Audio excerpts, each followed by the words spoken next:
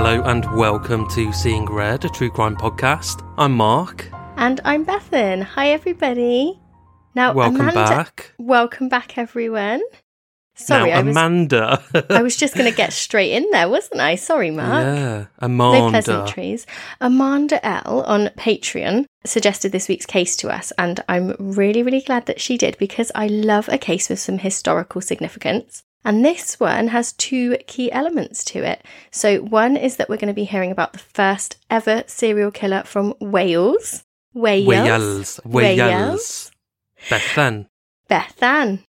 And the second element is the way that the killer was caught. But I'm not going to give that away. I don't want to give that part away early. So you're going to have to wait and find out what that was. But Mark, there are no cats involved, I promise. Thank fuck for that. I just wanted to say, if people haven't listened to Mike's interview of us on his show, Murder Mile UK podcast, whatever it's called, do head over to, what's it called? Murder Mile UK True Crime Podcast. It's just called Murder Mile, I think. Whatever. Head over to it and listen. It's in his most recent-ish episode. I'm not very prepared for this. But it's he puts the interview in during the middle of that episode, and it was a really fun interview that we did with him. So do check it out. If you want something a bit more lighthearted, if you want to know a bit more about me and Bethan and our plans in the true crime sphere, and they're not the plans you might think they are. They are us committing crimes. So it was a really, really good interview, actually, because I'd gone all prepared with very serious questions and really like as if I was some investigative journalist, and then Mike just completely surprised us. And yeah, it was good fun though, wasn't it? It was just what we needed after about 4 hours of recording. Shall we thank our most recent Patreon supporters? Oh, that sounds like a good idea. Thank you, everybody. Mark, you've got the list, haven't you? I do. I've written it in massive red writing on a works pad. Hopefully they won't mind. So that is Crystal James, Gemma Upton, Tracy Crossfield, Alison Neary, and the amazing Holly Jane Shears, who has increased her pledge, become an annual subscriber. Holly does our theme tune, and she does some great composing and arranging, so check out her details in our show notes. And also Alison Gerdievsky, who's increased her pledge and gone annual as well. So thank you to each and every one of you, and to all of our existing supporters. Thank you. If you would like to join these guys and support us and the show, it's massively appreciated. We've got loads of bonus content over there. I think we've got 35 or 36 full bonus episodes that haven't been released on the main channel. And of course, we've got our other podcast, Crime Wave, where we talk about topical true crime stories making the news. So yeah, if you want a little bit more from us, then do head over there, and your support is massively appreciated. This week's case begins in Wales in 1973 and with 16-year-old Sandra Newton. After a night out with her friends in Britton Ferry, a town in the county of Neath Port Talbot, Sandra was trying to hitch a ride home back to Cimla, which is high up on a hill in the town of Neath. So it's about a 15-minute drive away from where she and her friends had been clubbing. She had been seen with her friends at a nightclub that night, Saturday the 14th of July, 1973, and she had left with her boyfriend, but he was a secret boyfriend because, naughty boy, he was married. Well, I'm glad you said naughty boy rather than naughty girl, because she's done nothing wrong. It's him, totally. Yeah. So she was seen out. She left with her boyfriend, but she didn't make it home. Now, the pair had gone away from the nightclub at the end of the night and had what the boyfriend described as a quickie in the back of an abandoned van. Nice and classy. Lucky her. How lovely for Sandra. Mm-hmm. Being treated like a queen. Treated like a queen. He then left Sandra at the roadside and walked home in the opposite direction. God, I mean, women really were treated like shit back in the 70s, weren't they? This guy's taken it to a whole new level. Isn't that crazy? Like, you just wouldn't expect it nowadays, would you? No, a quickie in the back of the van and then off you fuck. I'm driving home to the wife. Lovely. I'm also pretty sure it wasn't even his van, because all of the reports describe it as an abandoned van, and I think it was just a random van they came across. Oh, nice. Sandra was found dead 3 days later in the entrance of a culvert beneath a mountain roadway near to a coal mine in Tonmore, which is a rural location some sort of 6 miles or so from where she'd been partying in Britton Ferry. The town of Tonmar is just 2 miles from Kimla, and it was suspected that Sandra had thought she'd gotten the lift she'd hoped for, but had then instead been abducted and taken to this remote location. Sandra had been raped and then choked to death with her own skirt. There was not much of an attempt made to hide her body, and due to the area she was found in, police believed that her killer was a local man. So the idea of this young girl hitchhiking obviously feels really alien to us in 2022. Like, I can't imagine anyone hitchhiking around the UK nowadays, but it was the 70s and I guess it was reasonably commonplace. And I think also with this, it's after a night out, isn't it? So it's dark. I just think it's so much worse to be hitchhiking in the dark, because where I live, I'm near sort of a route in and out of Bristol and onto the motorway network, and I do still see hitchhikers. It's usually men, and I've only ever seen them in the daytime. But I do still see them. That's the only ones I've ever seen, but it's so rare now. Are you so ever rare. Tempted to pick anybody up? Yeah, I am. I really am.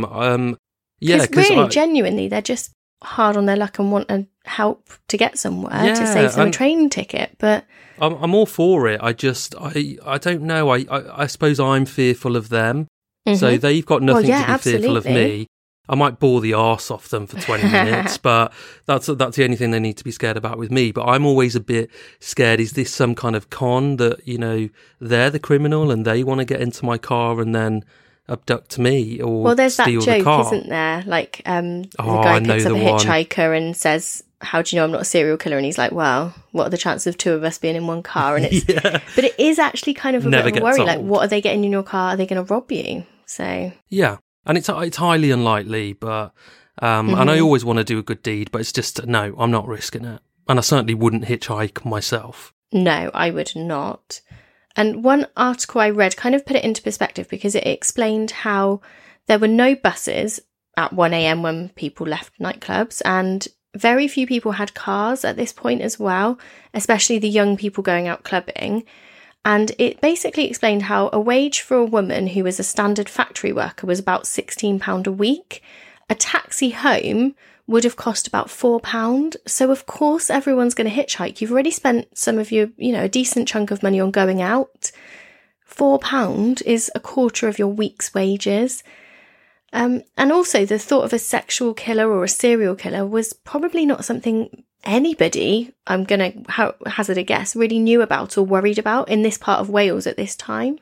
No, I was going to say it's quite rural, isn't it? I can never say that word, rural. And it's more normal, I think, then. You'll know people in that community and people will offer lifts. And this is 50 years ago, so yeah, it was very different anyway. And whilst today the idea of a boyfriend leaving his 16-year-old girlfriend on the side of the road to hitchhike home after they have a quickie in the back of an abandoned van is totally ridiculous to us, not least since then he went back to his wife, it must not have been too shocking at the time because this wasn't even like a big part of the story. It was kind of just like the police knew that it was a bit of a naughty situation, so they didn't make a big deal of it. Sandra would surely have been pleased to see someone stop to pick her up, but the fear and dread she must have felt as the car passed the familiar surroundings and carried on to this remote location that would then be her final resting place just chills me to my bones. That poor girl. You can just imagine at what point did she realise what was going on? That's always what bothers me the most. And I know we've covered, I can't remember, but fairly recently in the last few months, we covered something quite similar where there would have been this moment where the victim would have just had that sudden realisation in that split second of, I'm in grave danger now. And yeah, it chills you to the bone to think about it. That awful feeling they would have had in the pit of their stomach as they realised that their life was very possibly going to come to an end, or at the very, least they were going to get raped. No, it is. It's the absolute stuff of nightmares, isn't it? But as if that story wasn't scary enough, the events surrounding the murders of Geraldine Hughes and Pauline Floyd are somehow even worse. It seems impossible, but somehow they are. So Geraldine and Pauline were also 16 years old when, 6 weeks later, they headed out on a Saturday night out in Swansea. Pauline and Geraldine lived 7 miles away in the neighbouring villages of Llandarcy and Skewen. So Bravo. Thank you very much. So hitchhiking home from the club, the Rank, was not unusual. They waited in the spitting rain for a car driver to take pity on them, and soon they felt they were quite lucky as someone did pick them up, and it was both of them. But the pair didn't make it home.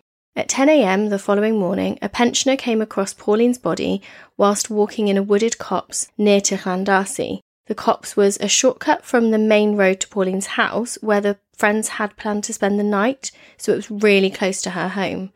Pauline was lying face down. She'd been battered about the head and then strangled with a 5-foot rope that had been tied around her neck several times. Her clothing was heavily bloodstained and her boots were left beside her lifeless body. Geraldine, it appeared, had escaped the killer initially and had actually run 50 yards away. She was found dead close to the main Jersey Marine Road, and sadly, whilst this was busy even at night because it led to the M4, which was quite new, she didn't actually quite get to safety. She was killed and her body was left just yards from the road, and I just found that so sad that she was almost at a position where she could have flagged someone down for some help. I feel worse for Geraldine because it sounds like Pauline's life maybe came to a quicker end. And of course it's awful, but there wouldn't have been much time for her to really realise what was happening before she faded into unconsciousness. But Geraldine has run for her life and that stood a really strong chance of potentially getting away, and it just didn't happen. But can you imagine the terror that she would have been feeling? Exactly. And she too had a head wound and was strangled with a 5-foot rope from behind. Now, how the killer kept control of these two girls will never be known, but whilst they were both still fully clothed, post-mortem examinations revealed that they had both been raped, so they'd been made to redress by their killer after being raped, and this was shown by the fact that their feet inside their tights they were dirty from the ground of the copse, so they'd both been raped and then made to redress and then murdered, which I just feel like they must have thought, whilst this is horrific, it's over. Yeah, they must have thought that's it, and we're going to be able to go. And also, without getting sort of into too much detail, he's going to have raped one of them first, and the other would have most likely witnessed that and known that she would befall the same fate as her friend, which is, again, just harrowing. It's just horrible, isn't it? Yeah. And the murders, quite understandably, created a huge sense of fear in the community over whether the attacker would strike again. Barbara Williams, who was a close friend of Pauline and Geraldine, later said, "There were police, dogs, panda cars, they were going around all the time, everywhere. No one walked the streets. My mother would not let me out of her sight. It could have been the milkman, the postman." Yeah, I get it, because it's a rural community. It's likely that it's somebody known to the area, and I would be suspecting everybody, the milkman, the postman, etc. Yeah. So there was, of course, this kind of reasonably obvious link between the murders of Geraldine and Pauline and Sandra, who was found 6 weeks previously. Just as a little aside, in case anybody's wondering, Sandra's boyfriend didn't have a driver's license or a car, and Sandra's body was found quite miles away, so he was cleared of her murder quite early on. Just in case anyone's wondering if he was kind of up to no good as well. Nope, he was an older boyfriend, very naughty, went back to his wife, but he wasn't the murderer. And the 3 murders were linked kind of in the media and within people, but not officially, I don't think, for quite a while, but they were kind of quite clearly linked together. So the police set up a murder room in Skewen Police Station. So of course there were no computers at the time, so the team relied on a complex manual card index system and something called a graticule. So a graticule was a wall-sized whiteboard divided into tiny squares in which individual inquiries or actions were listed and then crossed off when completed. How mad is that? Can you imagine doing that nowadays? Well, it is a mad system, but it just sounds like a massive spreadsheet to me. So it's like a manual version of a spreadsheet. So I don't mind it too much. The minute you said this, it does, yeah. But the minute you said that the team relied on a complex manual card index system, I was having flashbacks to the Yorkshire Ripper. Yeah, and they came a cropper. Yeah, really similar in how some things went wrong with this case, to be honest with you. Yeah, just too much information coming in and no intelligent way to file it, really. Mm-hmm. One of the main things that linked the two cases was that the pair of friends had been picked up in a white Austin 1100, and one such car had been spotted, quote, going like the clappers on the night of Sandra's murder. So detectives attempted to trace any men who owned an Austin 1100 in the area, but this was a really popular model, so they had more than 10,000 drivers to visit and question. And even getting to the point of speaking to them was painstaking work in itself, because cars at this time were registered in local taxation offices. So officers had to go to each office and trawl through the records.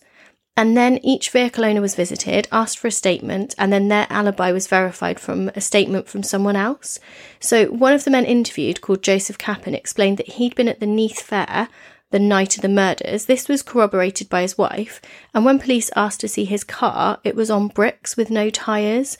So the police had so many of these reports to undertake, write up on the cards, and then file. It's just crazy. All of that just on that one section, which is the car. And also that car could have had nothing to do with it. It's a good lead. It's worth pursuing. But what are the odds out of 10,000 people who've got that car? There's going to be some weird and wonderful, suspicious stories that come out of that actually are from innocent people, but have got to be really followed up on. Well, the only thing with the car is that the two girls, Geraldine and Pauline, definitely got into an Austin 1100. It was just that one was spotted at the time around Sandra's that had been mentioned. So they were kind of like, right, this is a really viable link. But I get what you mean, because with Sandra's case, it could have been different. This person could have swapped their car halfway through or anything. The Port Talbot Steelworks employed 13,000 men, all of whom had to be considered as potential suspects. The construction of the nearby M4 motorway plus the nearby Neath Fair meant there were hundreds of itinerant workers that had to be considered. And there was the added difficulty of numerous strangers that these huge events brought to the area. Hundreds of construction workers were questioned, and then detectives had to travel the country following up on statements from men who'd been working at the fairground once the Neath Fair finished. So these detectives are having to go all over the UK then at this point. I can't even begin to think how long all of this would have taken to question 10,000 drivers and take a statement, and then to track down hundreds of construction workers who were building the fucking M4 and these fairground workers travelling all over the country. It's just ridiculous, isn't it? It's gonna, I think the next bit I'm going to read to you is quite interesting, because it does kind of put this into figures. So soon they were described as drowning, which I think we can totally get in the ridiculous amount of reports and information they had. So in the murder room itself, there were soon 35,000 index cards containing names and different subject categories. So the categories were things like a queer person, rumours, psychopaths, psychics, which made me laugh, because I can understand like people who are doing strange things, but psychics have obviously got in touch and said, we know what's going on. Pregnant women, not really sure why pregnant women was a section, but they had to be in a section, and suspicious acts. So I get the whole like rumours and queer person and psychopath and suspicious acts. That makes sense. Obviously, queer person, they mean someone behaving strangely. But yeah, psychics and pregnant women. So they're having to pay everything that's been brought into them. They're having to write down. The psychics I get, like you said. The pregnant women, it makes me think, did they have some sort of, profiling where they thought that the perpetrator might have a pregnant wife or girlfriend? And maybe that was... I don't think so, but maybe. No. That's a good idea. Who knows? So there were 10,500 potential suspects, albeit from very small links, 10,000 miscellaneous statements, 11,000 car questionnaires, 4,000 statements from Austin car owners that they then felt from the car questionnaires they should interview. Every piece of paper was supposed to be cross-indexed, but the massive information is overwhelming and some things were totally missed, and it's frustrating, but understandable. Honestly, Beth, and this sounds like one of my to-do lists. If I'm feeling overwhelmed and I've written a to-do list and it's going on to like 4,000 pages. God, this is just crazy, isn't it? It gets worse. A miners' strike forced the British government to implement a 3-day working week for everyone across the country. So In the 1970s, most of the UK's electricity was produced by coal-burning power stations. To reduce electricity consumption and conserve the coal stocks, the Conservative Prime Minister Edward Heath announced a number of measures under the Fuel and Electricity Control Act 1973, including the 3-day work order, which came into force at midnight on the 31st of December. So from the 1st of January 1974, commercial users of electricity were limited to 3 consecutive days each week to prolong the life of available fuel stocks whilst there were these strikes ongoing. And television broadcasts were shut down at 10:30 each night, most of the pubs closed, and businesses were prohibited from working longer hours on those 3 days either, so they were really, really limited. Services that were deemed essential, such as hospitals, supermarkets and newspaper printing presses, were exempt. So that strike and then the subsequent 3-day work order then reduced the resources of the inquiry, and they wouldn't be able to interview people at work and that sort of thing. They didn't have commercial electricity. So already this huge and in-depth investigation was then being hit with, things that were going on in the wider community as well. I'd heard of those strikes and I'd heard of the subsequent issues they caused, but I knew that there were power outages, but I just thought it was like sporadic power cuts. I didn't know that it was this kind of 3-day week order to reduce resources across all businesses and stuff. That's really interesting. Yeah, it was. I was doing some research into it because I found it really fascinating when I was researching this case, and there were things like the blackouts and that side of things as well. It was all just absolute chaos. People just didn't know whether they were coming or going. It was just madness. And I mean, this sounds like a shit time to be alive, because not only have you got all that to contend with, you have to spend £4 of your 16 quid weekly wages on a fucking taxi to get home. Yeah. It's madness, isn't it? Really, really crazy. So the chief superintendent in charge held a press conference in which he appealed to the killer's relatives to turn him in, and during this he said, "We are pretty certain he is being shielded by someone. Could be a woman, could be a relative, or someone close to him. That Sunday morning his shoes must have been muddy, his clothing could have been bloodstained. This man is sick and needs medical attention. He could kill again unless we get him to a doctor. Let the police know about him before he kills again. We will look after him." And I thought it was a very clever way to encourage someone to give up potentially their husband or brother or whatever.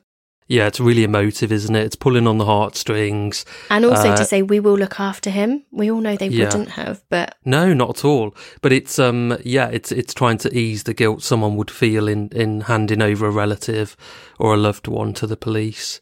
You'd read that and it would tug at you, and you would think, I've got to do the right thing here and it'll be okay. And I'm helping him as well, not just helping get him to the doctor, But no one turned him in. By mid-1974, the murder team was quietly wound down and the investigation was scaled down. Whilst the investigation was wound down, unsolved murders are never officially closed off, and so all the information that was taken, all the statements and the evidence, such as the clothing belonging to Sandra, Geraldine and Pauline, were all boxed up to be stored. The paperwork for the most part was kept at Sandfields Police Station in Port Talbot, and the most valuable forensic materials for the girls' underwear was retained in dry storerooms at the Home Office's Forensic Science Labs in Chepstow. Dr. Colin Dark of Chepstow-based Forensic Science Services, who came to the case in 1990, said of the decision to store the items separately, "Much of it went into storage at Sandfields Police Station in Port Talbot, where, because of the damp conditions, it turned to mush. It got very mouldy and mice had nibbled away at many of the index cards. Luckily, I anticipated the sorts of developments that might happen in DNA research, and so I asked for the girls' underwear to be stored at our labs in Chepstow. The key to cold case work is having material left to work with, you see." As the years went by, the case continued to be reviewed and suspects would be highlighted and questioned, but the case barely progressed.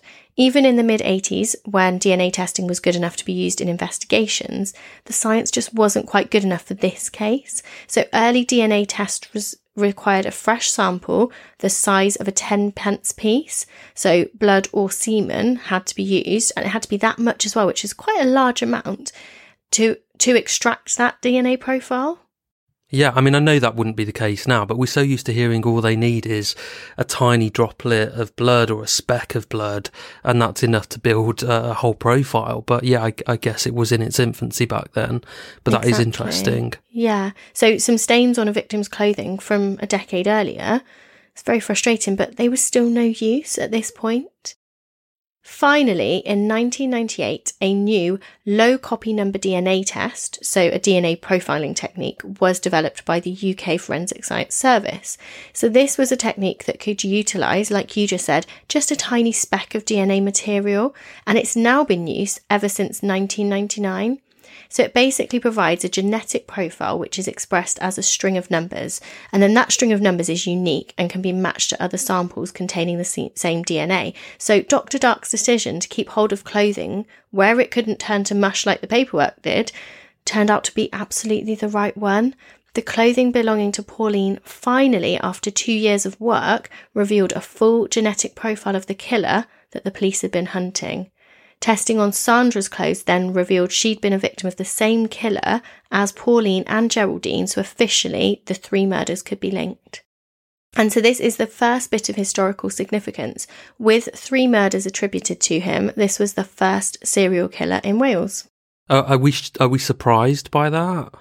I was a little surprised considering it was the 70s, and when you think of America or England, there would have already been serial killers, but actually it is a smaller country and potentially it shouldn't be as surprising. I think America having earlier and more, more serial killers in numbers shouldn't be that surprising. How about you? Are you surprised by it? Or I am a little bit, but yeah, the population's obviously a lot smaller. It's a lot more spread out geographically, so it kind of makes sense. But yeah, I do find that quite surprising when you think back to England of Jack the Ripper and all these historic serial killers that we know of, and the Blackout Ripper that we were talking to Mike about during the war, things like that. Yeah, this is 73. Yeah, I just find it weird that there'd not been at least 1 or 2 known cases before that. But no, that's I'd never have known that. That's really interesting.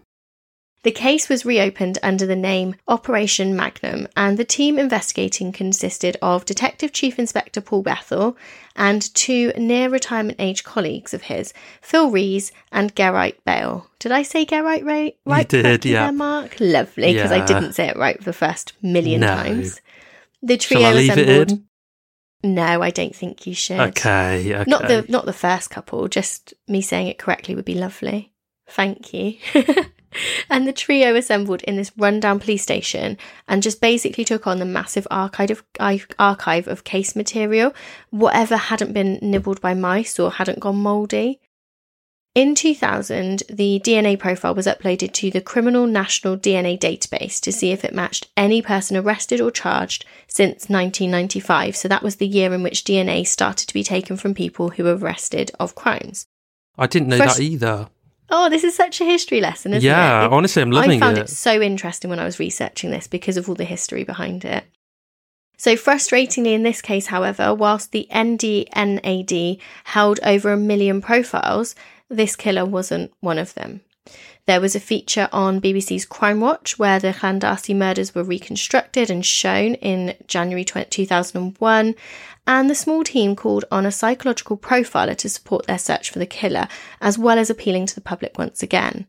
There was actually media speculation linking serial killer Fred West to the murders because he'd once worked in Llandarcy, but he was quickly ruled out based on the DNA evidence, and I thought that was quite interesting as well. Yeah, but I was going to say, if this is early 2000s, they'd have been able to get a sample of Fred West's DNA to, get an answer. But as you said, it was ruled out. Straight away sorted that out. Yeah.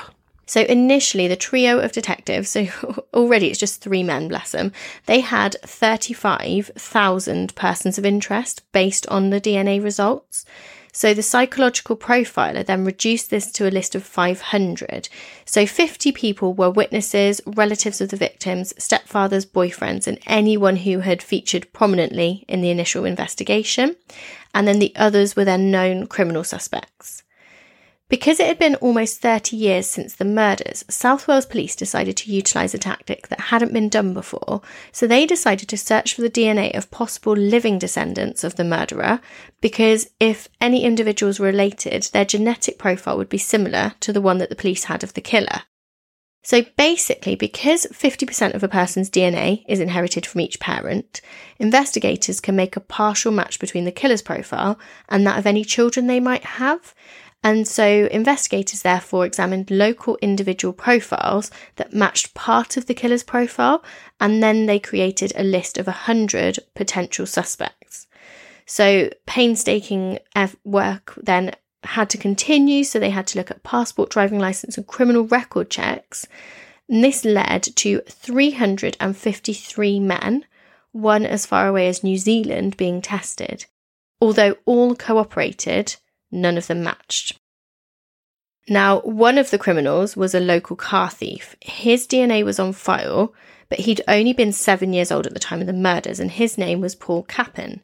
Now, if his name sounds familiar, good for you because you were listening carefully. His father, Joseph, a nightclub bouncer from Port Talbot, had actually been a suspect back at the beginning of the investigation.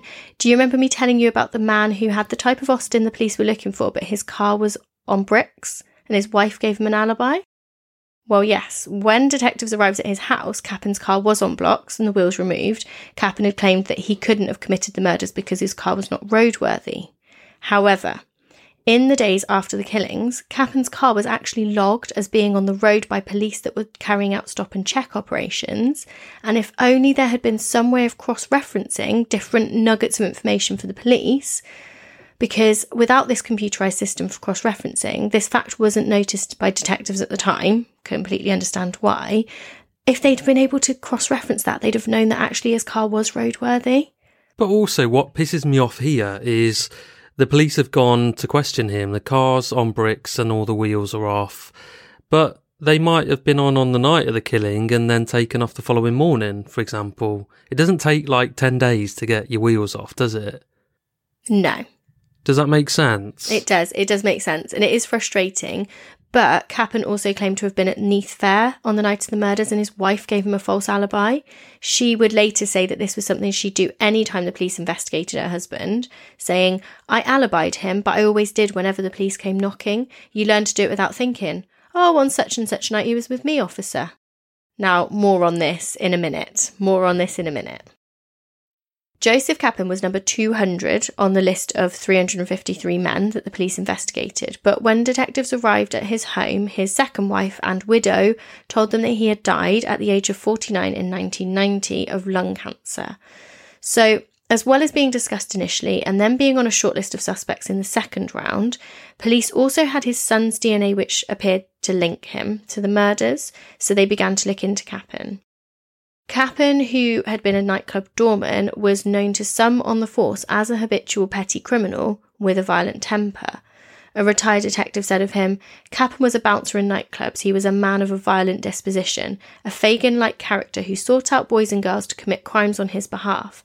I first met him at a youth club where he threw a boy down some stairs. There were no injuries, but you felt Cappen was capable of anything, and I knew he had an Austin 1100. Cappen was a nasty man. He was a nasty man, a nasty husband, a nasty father. He was first in trouble with the police at the age of 12 and continued to have run-ins with the police for robbing gas meters, for car thefts, for burglary and assault.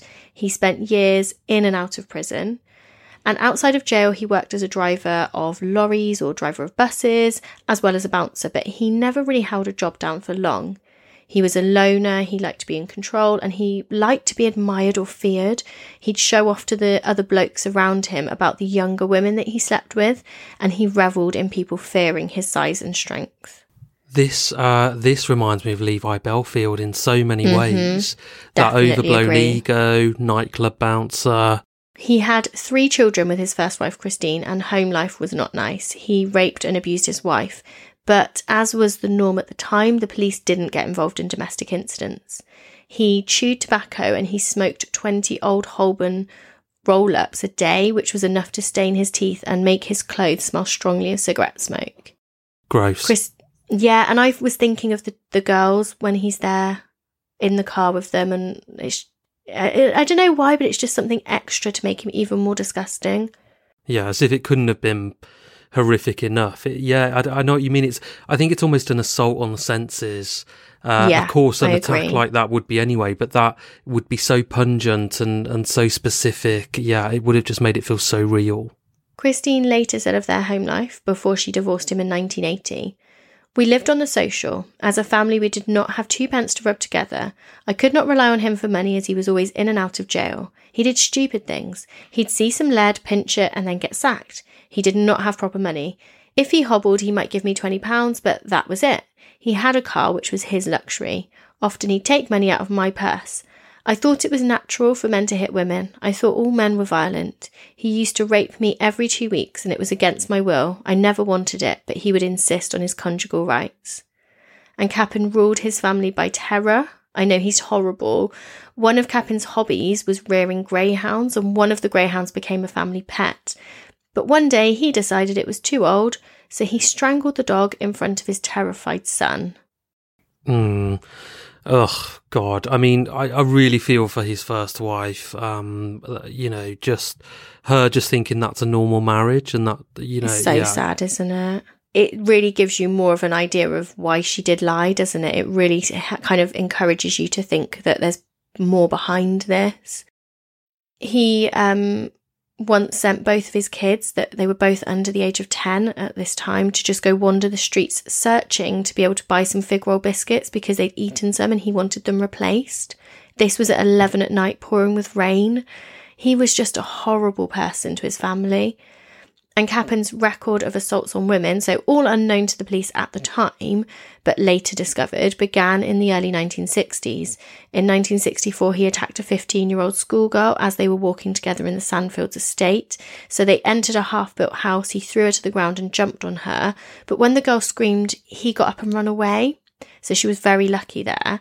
And in another instance, in February 1973, a man who it is now suspected was Kappen, so at the time they gave a description and it resembles him, and it was in an Austin, picked up 2 female hitchhikers near to Neath, took them to an isolated road and attempted to rape them. So both girls tried to escape, but they found that the car doors couldn't open from the inside. Fortunately, the girl in the back had really long nails and she was able to get the stub of the door lock and pull it up. The occupants of a nearby house turned on their lights and the attacker fled. But the sad thing with this one is that the double attempted rape was never reported because one of the girls thought she'd get into trouble with her dad. And that attack in 1964 on the 15-year-old schoolgirl, that must have been one, if not the first attack that he committed, because it was so, I can't think of the word, but sort of amateur, really. You could see that he was... I totally agree. Over the years, he built up to having that huge amount of control that he can exercise over 2 women, to take it in turns to rape them and force them to dress themselves afterwards and then kill one while the other runs away and then run after her and kill her as well. It's really escalated in terms of his approach to it. He's kind of, for want of a better way of explaining it, he kind of got good at it. Yeah, he's definitely worked on his approach and his attacks and has escalated, definitely. So the police's next move in Operation Magnum was a shocking one, and one that is our other very historical moment. So they applied to Home Secretary David Blunkett to exhume the body of Joseph Kappen. So to be able to prove that this was definitely him and close the case, they needed his DNA. How else are you going to get it? You've got to do it. And yeah, he sounds like an absolute horrible guy anyway, so you wouldn't feel bad about exhuming his body even if it didn't turn out to be that it was him. So in scenes that resembled a horror film, poetically, like the horror his victims must have felt in those nights, in May 2002, under heavy rain and a thunderstorm, Kappen's coffin was exhumed, which is just bizarre, isn't it? That it's May, but there's heavy rain, thunderstorm. It is so poetic. I just find exhumations so weird. And of course they're weird. They're like so wrong in so many ways, and it was the right thing to do here. But it's just such a weird. It feels wrong. It does, they always do them at night as well. They always do them at night, and they have to follow very specific procedures around lots of the kind of religious stuff as well, whether the person was religious or not. Yeah, it's just fascinating. So following a long day of digging, eventually the coffin was slowly brought to the surface. DNA taken from the body's femur and teeth proved to be a full match, and Dr. Dark said, after all those years of questions, suppositions and heartache for the girl's family, we'd got our man at last. So Wales's very first documented serial killer, the Saturday Night Strangler as he was known in the media, was finally unmasked, bringing to a close one of the longest running murder hunts in Wales's history. Geraldine's mum said, "You know there are evils out there, but you never believe it will touch on you and yours. When it does, it's a lifetime sentence of hell. Now we can close the book on that hell forever." So something I wanted to note before we close this episode is that the police are not just leaving this case here. It's been proven, and we've talked about it a number of times, that serial rapists and serial killers don't just stop. For the most part, it's highly unlikely to have a case like this where a killer attacks twice with 3 victims and then just continues his life without another attack. Nothing before, nothing after. And just to get it right in my head, that was in 1973 and 6 weeks apart. Yeah. So, what are they saying? Well, they're not, but it's impossible to conceive that he just went on this rape and killing spree. There were 3 victims, and it just took place over a 6-week period in his life when he went on to live for another 16, 17 years. Detective Chief Inspector Paul Bethel of Operation Magnum Team said, "I can't believe that if an offender is impulsive enough to pick up victims in his locality, risking being seen, that he would have any qualms about committing other offences around the country or abroad.